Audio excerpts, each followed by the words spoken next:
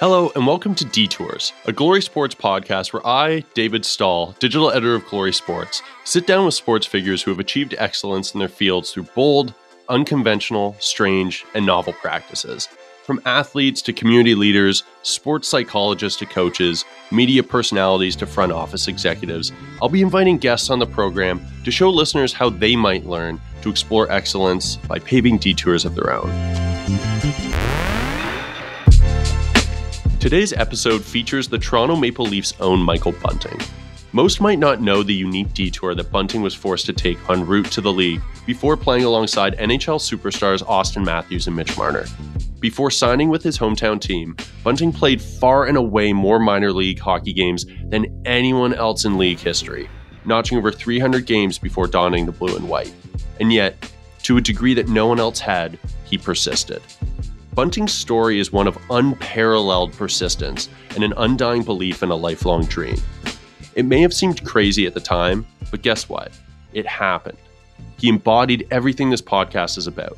Find your path, ignore the status quo, remain open to the opportunities that life offers. Throughout our interview, Bunting goes deep into his relationship with the franchise that signed him, his unique journey through the minors, and how he plans to keep riding the momentum. Enjoy.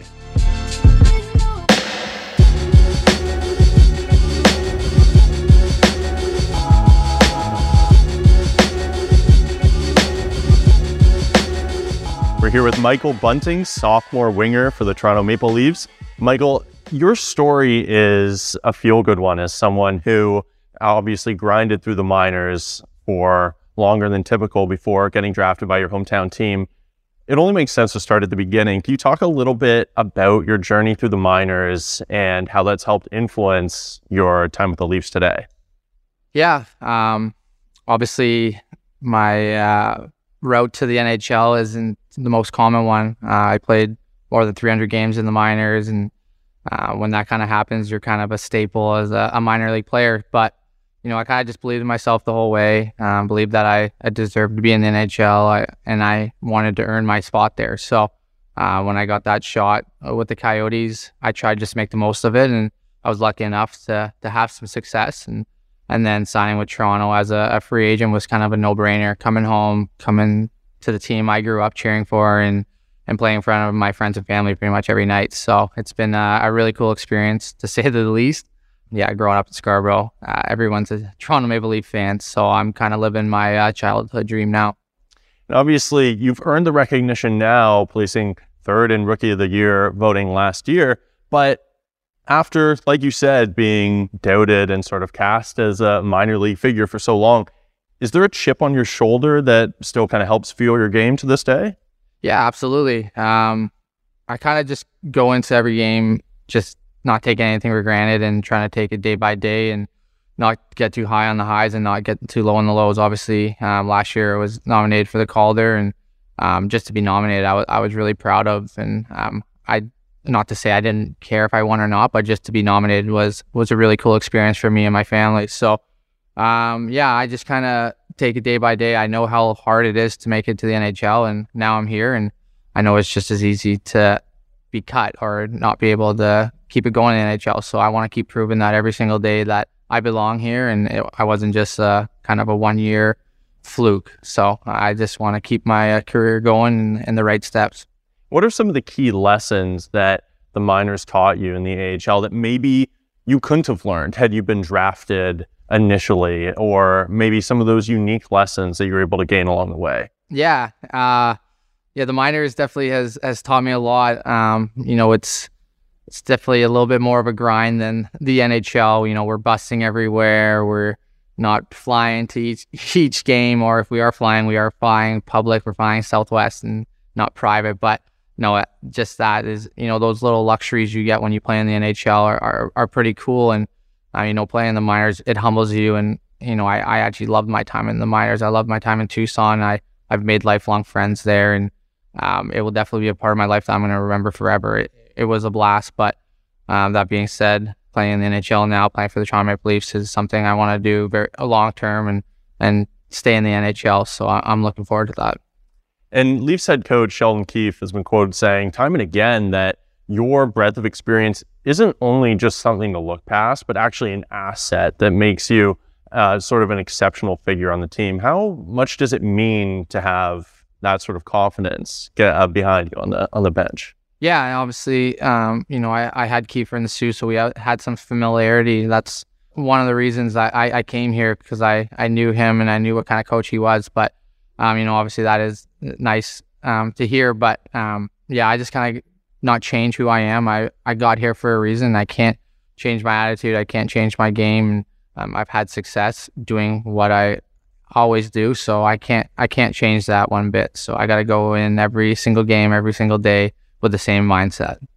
And you mentioned growing up in the GTA, the hockey culture is so fervent, especially the Leafs fandom in particular. Can you talk a little bit about what your relationship was with the team growing up? And obviously now it's amounted to you being a part of the franchise, but kind of looking back on your fan experience. Yeah, I grew up as a huge Toronto Maple Leaf fan. My whole family is, all my friends are. So I know what it's like. I know the pressure. I know the love for the team the city has. So to be able to play in front of these fans every single night is really cool. And I still get goosebumps every time I step on that ice. I look up at one section always, and I always remember me and my brother went to a game way back, and we sat up like nosebleeds, and me and him were watching Toronto playing in Boston. And anytime I'm doing standing for the whole Canada, I look up and I see that section and I kind of reminisce of that. So, I've been a fan, and now I'm living my dream playing for the Leafs. So I definitely don't take it for granted. Well, it's obviously such a major privilege, but there's also a lot of pressure that comes with not only being an arguably the biggest market in the league, but also a team that you have a vested emotional interest with as well. How do you balance that pressure that comes with playing under the Toronto spotlight?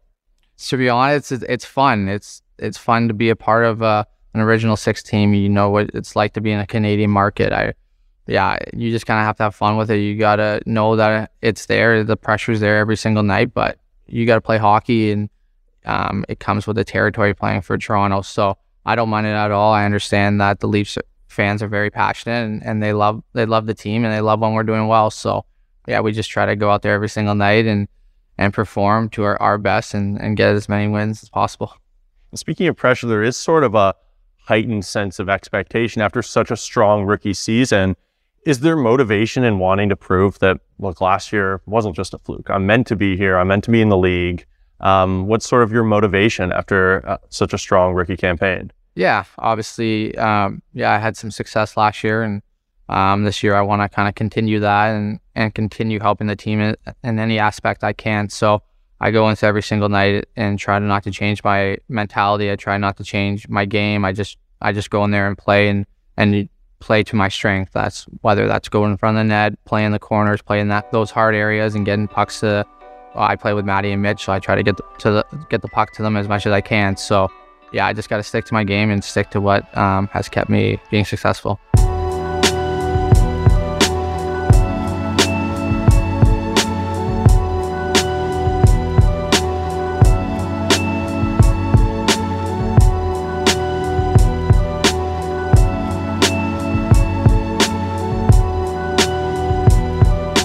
Obviously, playing with Matthews and Marner, again, it's such a privilege, such an asset, but also there is sort of the spotlight and the pressure to help elevate those players even further. What's the dynamic been in playing on a line with those guys, obviously last year and leading into this year? Yeah, it's been fun.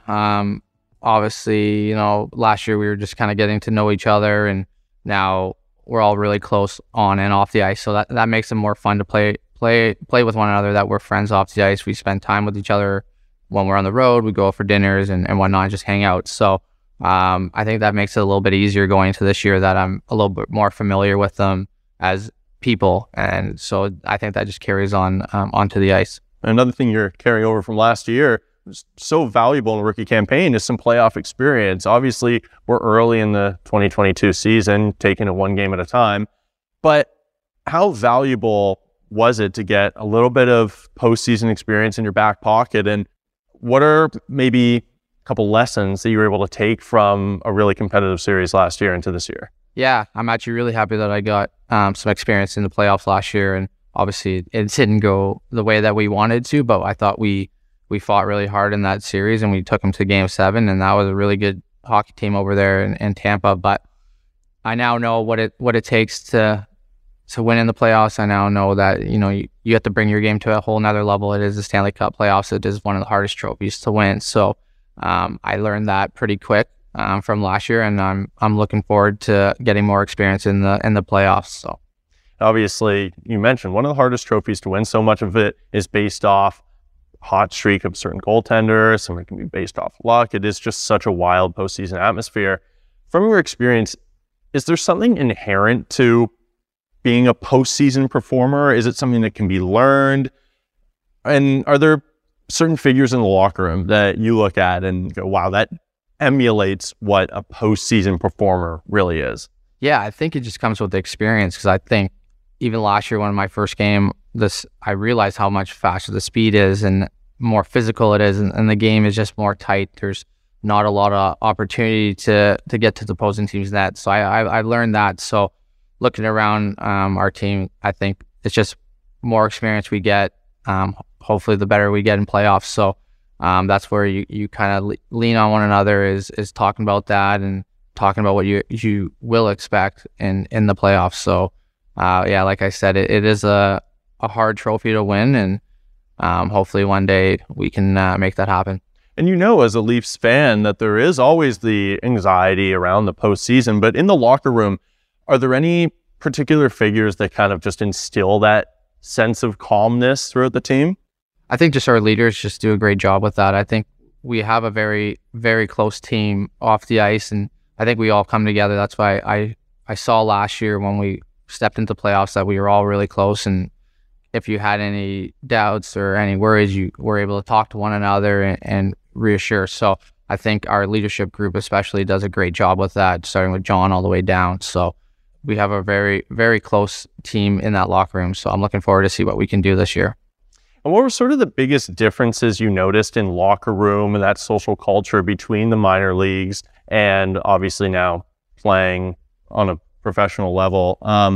What were some of the biggest differences in the locker room? I would say, well, in the minor league, the locker room, I've had very, very close locker rooms in the minors and stuff like that. But I would say that it's a little younger because it's mostly prospects. There are some older guys that are around in the locker room, but it's mostly young guys. So that was kind of the difference between the NHL and the AHL. The NHL, there's guys that have been around for 500 plus games. They're older, they're experienced, they know what's going on. So I would say that's just the biggest difference, of just more experience. It's not as young compared to the minors.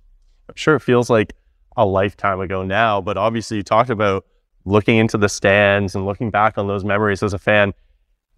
The Leafs, it's such a storied franchise. I think any fan can look back at a particular moment that stands out to them as sort of a defining moment for the team growing up. Is there one that you look back on and think, either good or bad, one that really sort of cemented your love for the team? I would probably just say the era of when Sundin was captain, and we had Darcy Tucker, Ty Domi, Caberlet, McCabe. That era when they were always into the playoffs. They either battled with Philly, they battled with Ottawa. Alfredson and Sundin always had a good battle. So I think that was the era I grew up in, and that's where I really started loving hockey, and that's where I became a fan of the Leafs. I'm sure it's wild to think about now that there are kids sitting where you sat, going to be looking back 10 years from now thinking, oh yeah, I remember those Bunting, Marner, Matthews lines. It was so much fun. Has there been a particular fan interaction that sort of touched you, pulled the heartstrings a little bit as a GTA guy yourself? Yeah, just I remember driving to the rink. It was one of my first weeks here, and I just saw two brothers, like I said before, two brothers walking to the game and getting a street meat hot dog. And I still remember my brother and I got that when we got to the game. We always would get to the street meat right at the corner and get a hot dog right before we went in and watch the game. So it was kind of funny that I was going to be the one playing now, and I wasn't just a fan going to the game. So I remember that pretty clearly just a year ago, driving to the rink. That was a pretty cool experience. Thanks so much for tuning into today's episode of Detours featuring Michael Bunting. Be sure to subscribe for more insight from Canada's greatest sports figures. We have some really fascinating episodes still coming up, so we invite you to subscribe and give us a 5-star rating if you enjoyed the interview. And in the meantime, we also invite you to take any nugget of knowledge that might help you find your own detour. Who knows? You might be our next guest.